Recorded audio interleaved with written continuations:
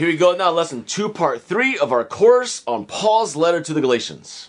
今回はパウロのガラテヤの手紙のレッスン2パート3です。 And we're still in chapter 2, and we've made it all the way now to verse 15. まだ2章ですけども、もう15節まで見ました。 Now remembering that chapters 1 and 2, all right, Paul is making his point clear that Jesus is the source of the true gospel. もう1章と2章にはパウロが何よりもこの本物の福音の源流はイエス様だと強調しています。 Yeah, and Jesus himself revealed this truth to him, Paul.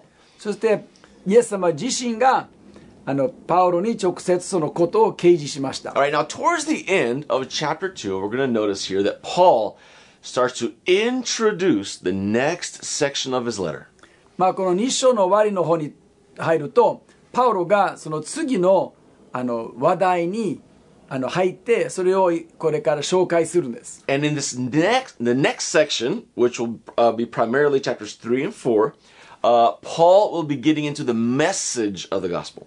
そしてその次のセクションが特に3章と4章はパウロがこの福音のメッセージのセクションに入るんです。 And in these chapters, particularly 3 and 4, we're going to see Paul aggressively defend faith, not works. でこの2章にはパウロがものすごく強く私たちがこの行いによらないで信仰によって救われる。 All right, now these next few verses, the end of chapter 2 that we're going to look at, verses 15 through 21, they are packed with a lot of deep truth. 今度私が見る15節から21節はものすごく深い真理でもいっぱいになっています。 Now, if you're not careful, it's very easy to read through this, not really understand it, and just move on. 本当に気をつけなければこれを全部読んでそしていろんなこと気づかないで続けてしまう傾向があります。 But I really want to encourage you to make sure you understand these next few verses, 15 through 21.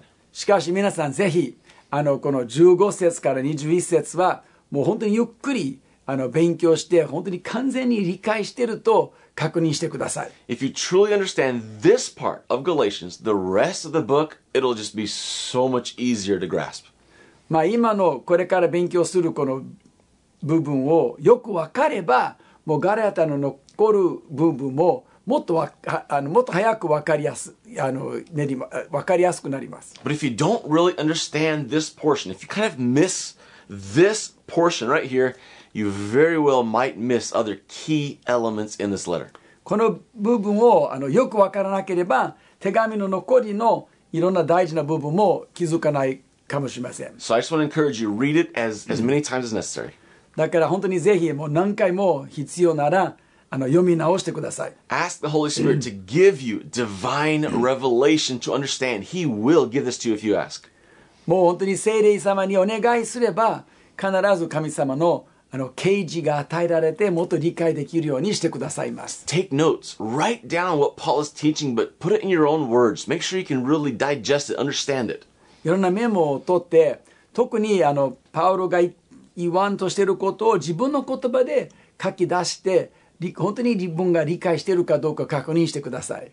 You can watch this video, this session here many times if you need to. Just make sure you get it. Make sure you get it. This is important.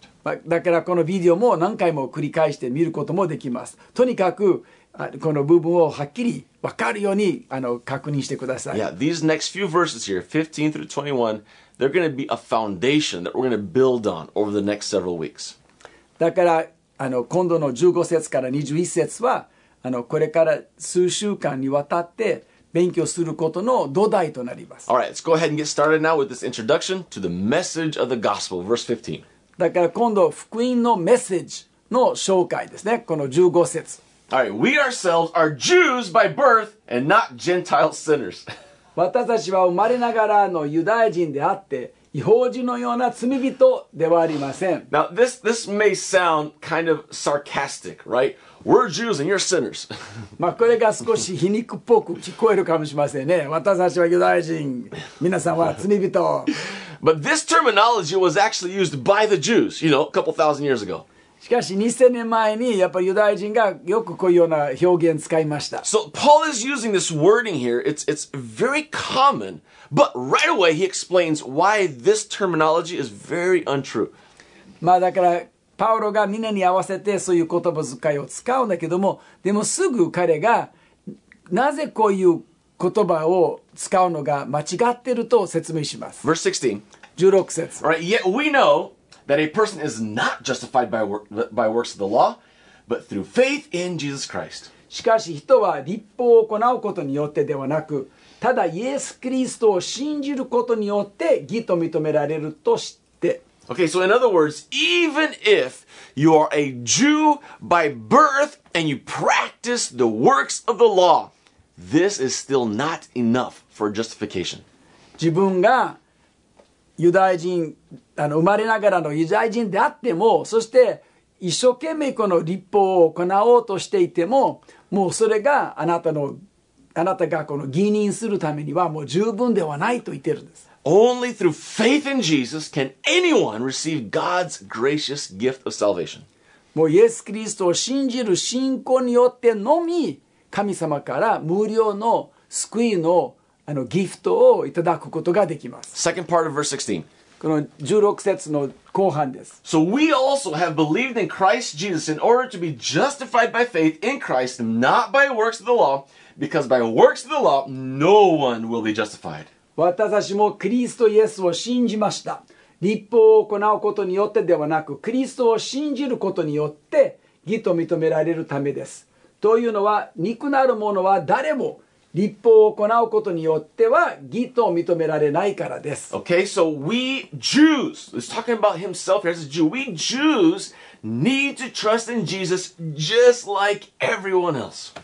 だから私たちというとユダヤ人ですね。私たちユダヤ人もみんな、違法人みんなと同じようにやっぱりキリストを信じないといけない。 Now remember, Paul is going to contrast your salvation by grace through faith or, versus works of the law.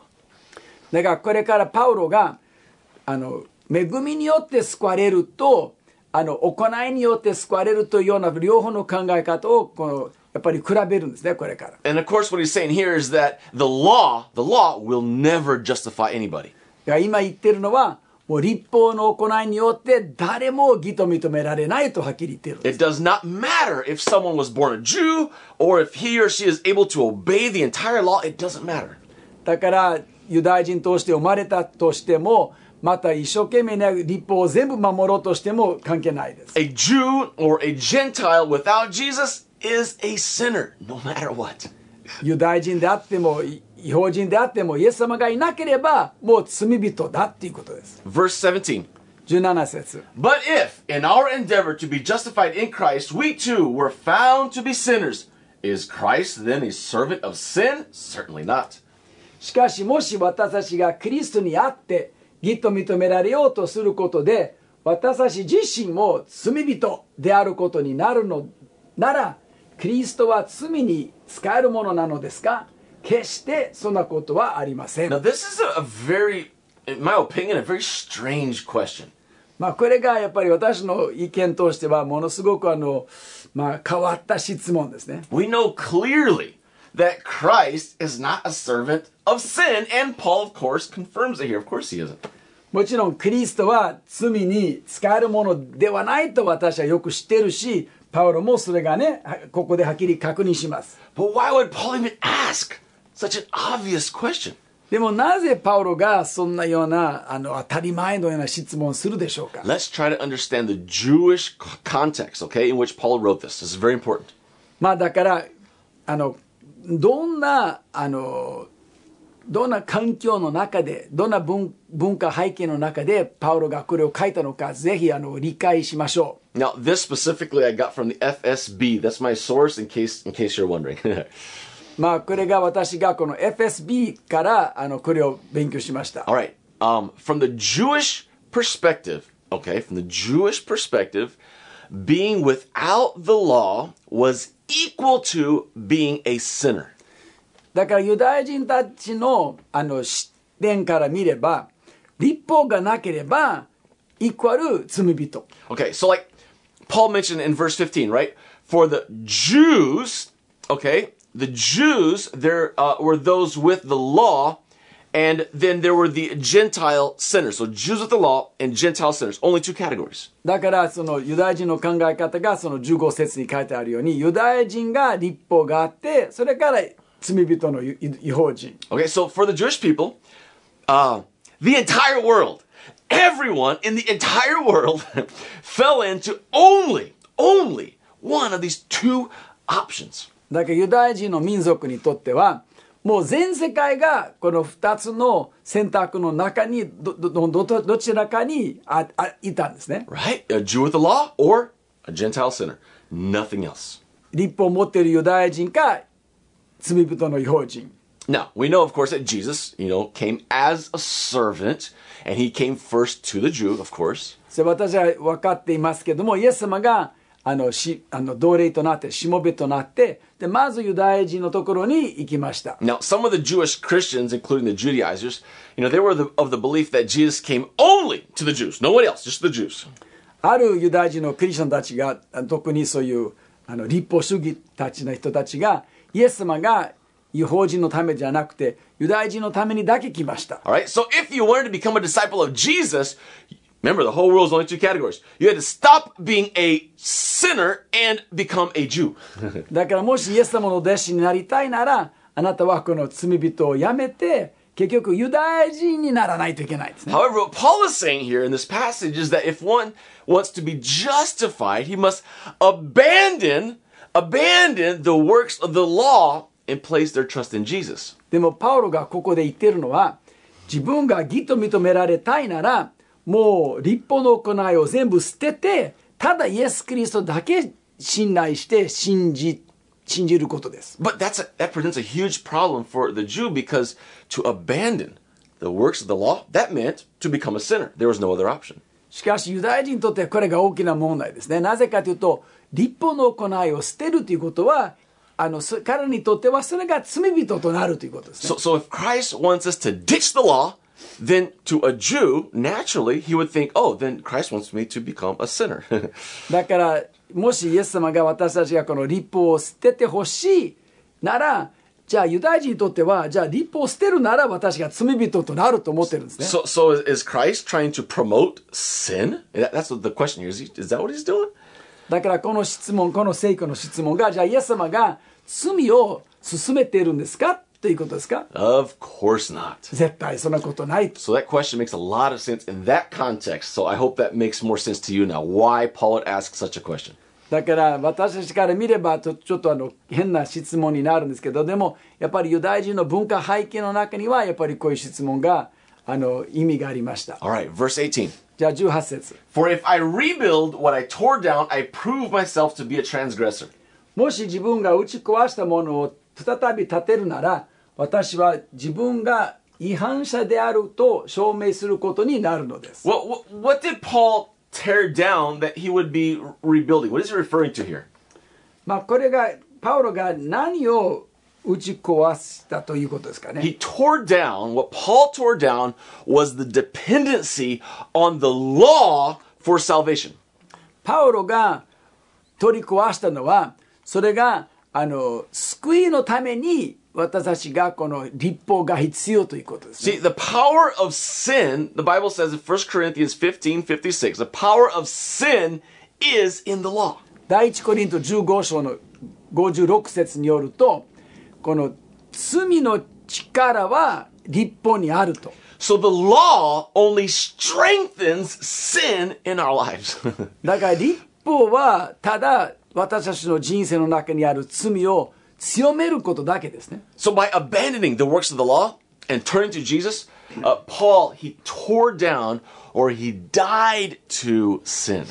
だからこの律法の行いを捨てることによってそしてキリストだけをすがることによってパウロが取り壊したかこの罪に対してその死んだ。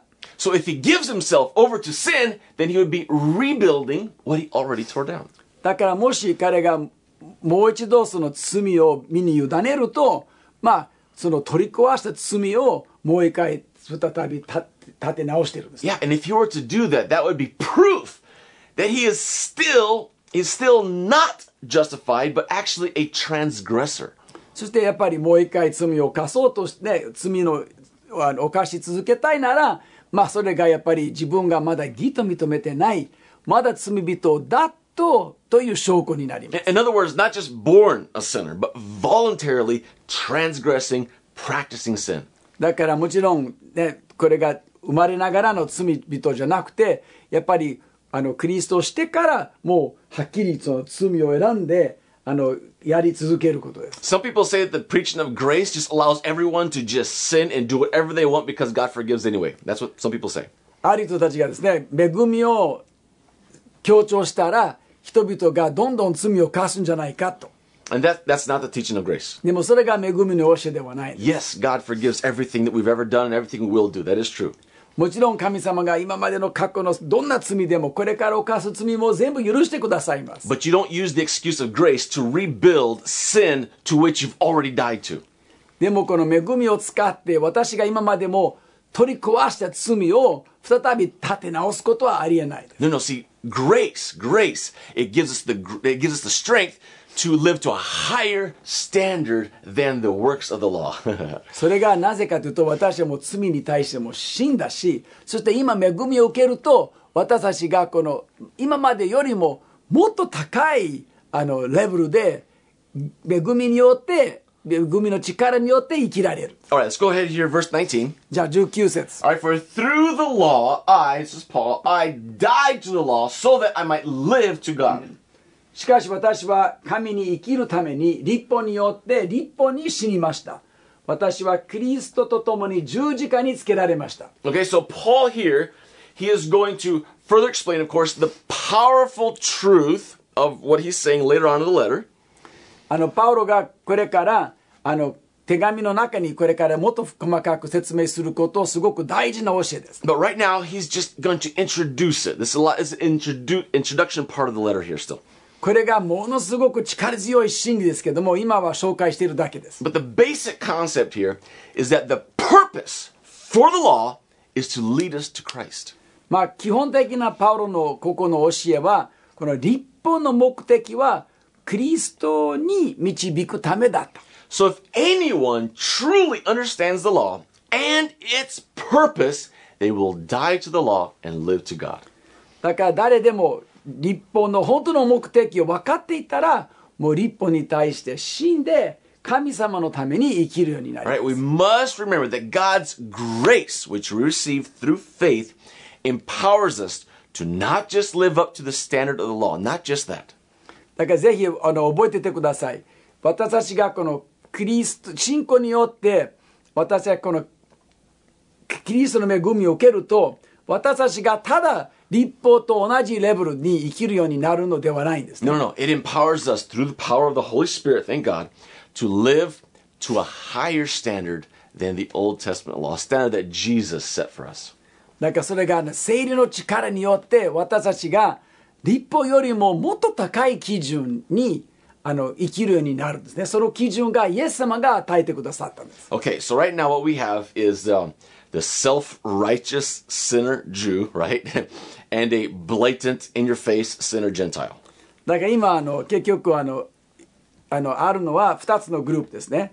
この結局その自己義認で自分がすごく正しい人だと思っている罪人のユダヤ人と、もう明確に罪人の異邦人。But without Jesus, both are condemned. しかし両方イエス様がなければ2人とも罪に定められています。So there is absolutely no benefit at all for a blatant sinner Gentile to get circumcised and become a self-righteous sinner Jew. だからその当たり前のような明確な罪人の異邦人が割礼を受けて、そしてこのただ自分がこの正しい罪人だと思っているのは全然意味ないんですね。And there is absolutely no benefit at all for the self-righteous sinner Jew to throw himself into blatant sin. There's no advantage to that. There's no benefit. だから結局また同じようにこの自己義認ですね。自分が正しい罪人のユダヤ人が当たり前のこの明確な罪のような違法人になることも意味ないんです。Because see, both are sinners and both are lost, and where there is sin, death is required. 結局結論は両方罪人であって、そして罪があるところには、結局その死刑になります。Now, in verse 20, Paul summarizes it down in one of the most powerful verses in the entire Bible. One of those amazing verses. そしてこの20節には、日本語には19節の最後の部分も含めて、もう本当に聖書の中で最も力強い聖句の一つです。All right, let's go ahead and read verse 20. じゃあ20節読みましょう。I have been crucified with Christ. It is no longer I who live, but Christ who lives in me. And the life I now live in the flesh, I live by faith in the Son of God, who loved me and gave himself for me. だから19節から始まるんですけども、私はキリストと共に十字架につけられました。もはや私が生きているのではなく、キリストが私のうちに生きておられるのです。今私が肉において生きているのは、生きている命は私を愛し、私のためにご自分を与えてくださった神の御子に対する信仰によるのです。Okay, so I have been crucified with Christ. That's an amazing statement. 私がキリストと共に十字架につけられたすごい言葉ですね。Whether it's a Jew or a Gentile, whether I obey the law or not, it doesn't matter. Death is required. ユダヤ人であっても違法人であっても、律法を従っているか従わなくても、とにかく死なないといけないんです。That's right, because all have sinned and fall short of the glory of God, and the wages of sin is death. それがやっぱりローマに書いてあるように、みんな罪を犯しているので、そして罪から来る報酬は死だと。Now, Jesus did die in my place, and my old self, though, needs to be crucified with him, with Christ. でイエス様が私の身代わりとして死んでくださった。そして私の古い自分がやっぱりそのイエス様と共に十字架につけられないといけないんです。Now, even though we make mistakes sometimes, this means that I cannot just throw myself into a life of sin, because that has died. It's been crucified with Christ. だから私が時々ね、間違いがあっても、やっぱり私がこれから罪を犯し続けることはできないんですね。もう罪に対して死んだからです。That old life of mine, it doesn't exist. It is no longer I who live, but Christ who lives in me.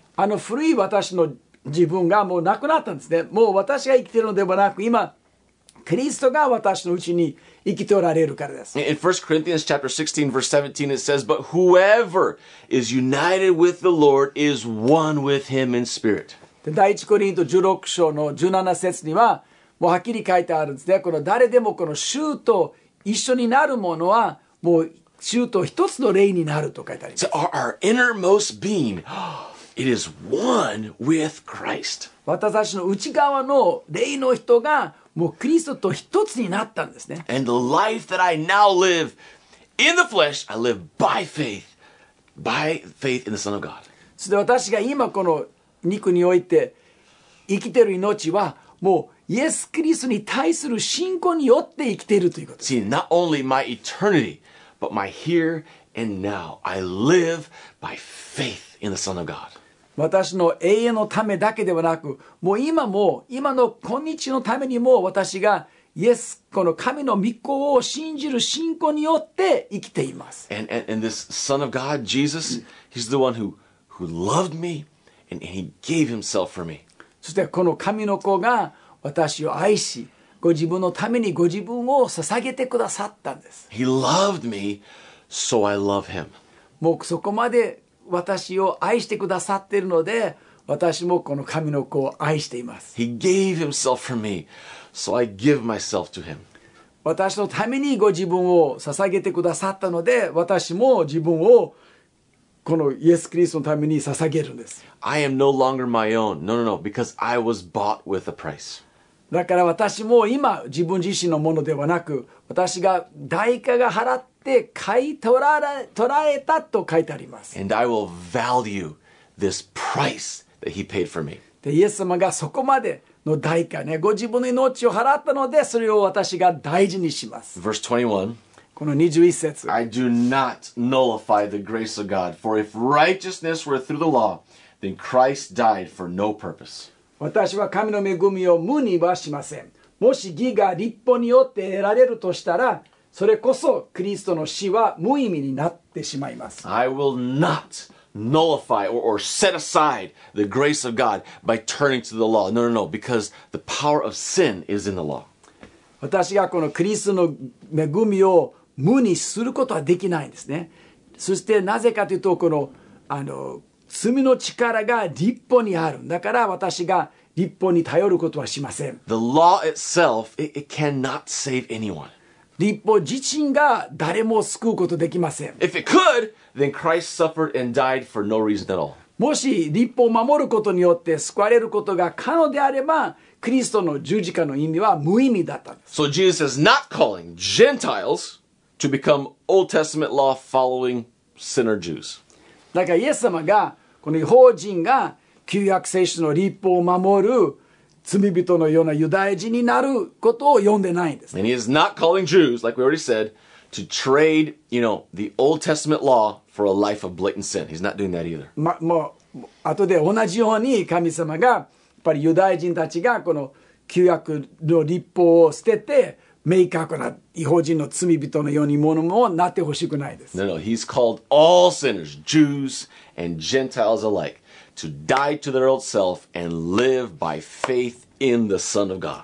神はもうすべての人々、すべての罪人に声をかけて、呼びかけて、そしてユダヤ人も異邦人もみんな自分に対して死んで、十字架につけられて、そしてキリストを信じる信仰によって生きることを呼びかけています。All right, so there it is, 15 through 21, an absolutely awesome introduction to the message of the gospel that Paul provides for us. だから15節から21節はもう福音のメッセージのすごいイントロダクションですね。それがパウロが今しています。Now, if you missed any of that at all, please go back and review it. もし何かまだはっきりピンとこないとか欠けてるところがあればもう何回もぜひ復習してください。 Ask the Holy Spirit to give you understanding, and He will. そして聖霊からの啓示をお願いしてください。そして必ず啓示を与えてくださいます。 Make sure you've really got this before you move on to chapter 3, which is what we'll do right now. そしてこれから第3章に入るんですけども、でも入る前にぜひこの部分をよく理解してください。 All right, here we go. Chapter 3, verse 1. じゃあ今度3章1節。Oh, foolish Galatians, who has bewitched you? It was before your eyes that Jesus Christ was publicly portrayed as crucified. ああ、愚かなガラテヤ人。十字架につけられたイエス・キリストが目の前に描き出されたというのに、誰があなた方を惑わしたのですか？ It is so amazing how frustrated the Apostle Paul really is here. ここでやっぱりパウロのすごいそのフラストレーションが出てきますね。This is a strong rebuke. これがとても強い責め言葉ですね。And this word that Paul used here, bewitched, my goodness, that's a hard word. またこの惑わされたっていうことがすごく強い言葉です。 Now, of course, literally this word bewitched talks about someone who's under the spell of like black magic. この惑わされたという意味は、言葉の元の意味は、こういうブラックマジックによってこの誰が騙されているような意味ですね。But figuratively here, and it's probably what Paul is referring to, the figurative meaning here is just that they're just deceived. They're just completely deceived. でもやっぱりここに書いてあるようにとにかく惑わされてるんですね。騙されてるんです。And you can tell that Paul is saying this with lots of emotion. それでパウロがとても強い感情を持ってこれ言ってると分かりますね。How did you get so deceived? どうしたらそんなに惑わされたのかと言ってるんですね。This word portrayed here in the Greek is the word progapho. ここでイエス様が目の前に描き出されたというギリシャ語の言葉がプロガフォという言葉そうです。And the definition is to set forth in a public proclamation. そのプロガフォの意味はこの公にそれをはっきり宣言することです、ね。Now, in that culture, a good orator or a public speaker, he would act out what he was talking about. 当時の文化には、とても話が上手な人が公に話しているときに話していることをすごく描き出したんですね。結局それを見せたんですね、話しながら。Yeah, so he wouldn't just paint a picture with words, but he would use his actions also for you to get a visual image. だから言葉だけで描いたんじゃなくて、そのジェスチャーとかいろんなことを使ってそれも描いたんですね。The IVP BBC, which is one of my sources, says that all major ancient writers on public speaking emphasized the vividness of speech. だからこの IVP の出版社によるこの BBC には書いてあるんですけども、この昔の学者たちがみんなやっぱり公で話している時にはすごくそういうジェスチャーを使うとか強調したんです。So the events narrated seemed to appear before the viewers, quote, before their very eyes. だから話している人の話はものすごく自分の目の前でものすごくはっきり描かれていたんですね。So here Paul probably not only, taught in a vivid manner, but he probably also demonstrated Galatians 2:20 through his actual lifestyle. だからパウロがここでガラテにいる時には言葉だけではなくて自分の生き方によってもこのガラテの2章の20節をはっきりもう見せてあげたでしょう。Because they knew how much Paul was suffering for the sake of the gospel. パウロが福音のためにどれほど苦しんでいるのかすごく彼が分かったでしょう。So the Galatians absolutely understood the message of the cross, grace, and faith. They understood it. だからガラテの人たちがこの福音のメッセージですね、この恵みと信仰、その十字架のことがもうはっきり分かってたんです。And he's going to remind them now how well they did actually understand this message. だからこれからパウロがこの3章に入ると彼がどれほどもはっきりと彼が分かったのか、パウロがこれを思い起こすために書くんです。Verse 2. 2節 Let me ask you only this. Did you receive the Holy Spirit by works of the law or by hearing with faith? これだけはあなた方に聞いておきたい。あなた方が御霊を受けたのでは律法を行ったからですか、それとも信仰を持って聞いたからですか。 Okay, so the Christians here in Galatia, they received the baptism of the Holy Spirit. ガラテのクリスチャンたちがやっぱり聖霊のバプテスマを受けました。 They were probably speaking in tongues and prophesying. Who knows? Maybe crying and laughing on the power of the Spirit. Who knows? おそらくね、異言を語り予言したり、もしかすると聖霊の力によっても泣いたり笑ったりしたでしょう。 But they experienced all this while not practicing the works of the law. でもそれを全部体験したときに彼がこの律法の行いを行っていなかったんですね。 How did they receive this very obviously real, experiential time with the Holy Spirit? How did they receive it? 彼がものすごくはっきりと明確にこの聖霊を体験したんですから、それをどのようにそれを受けたんですか。 By hearing with faith. ただ信仰を持って御言葉を聞いたんですね。 Now, Paul is not done here. He's still aggressively correcting them. パウロがまだ終わってないんですね。まだもう積極的に彼を直そうとしています。 Verse 3. 3節 Are you so foolish? Having begun by the Spirit, are you now being perfected by the flesh? あなた方はそんなにも愚かなのですか。御霊によって始まったあなた方が今肉によって完成されるというのですか。 You received the Holy Spirit, and you were born again. Okay, that's great. あなたが聖霊を受けたし、新しく生まれたんですけど、それは素晴らしいです。 And you received this by hearing with faith. Okay, それ good. が信仰を持ってそれを聞いたので、だからキリストによって救われたんです。 But now somehow you want to become more like Christ by your own strength? でも今はもう自分の力でイエス様のようになりたいんですか。 I can just see Paul right now pulling his hair and saying, how foolish can you possibly be? でパウロがね、もう本当にすごいフラストレーションで、どうしてそこまで愚かになるんですか。 Verse 4. で4節 Did you suffer so many things in vain, if indeed it was in vain? それほどの経験をしたのは無駄だったのでしょうか。まさか無駄だったということはないでしょう。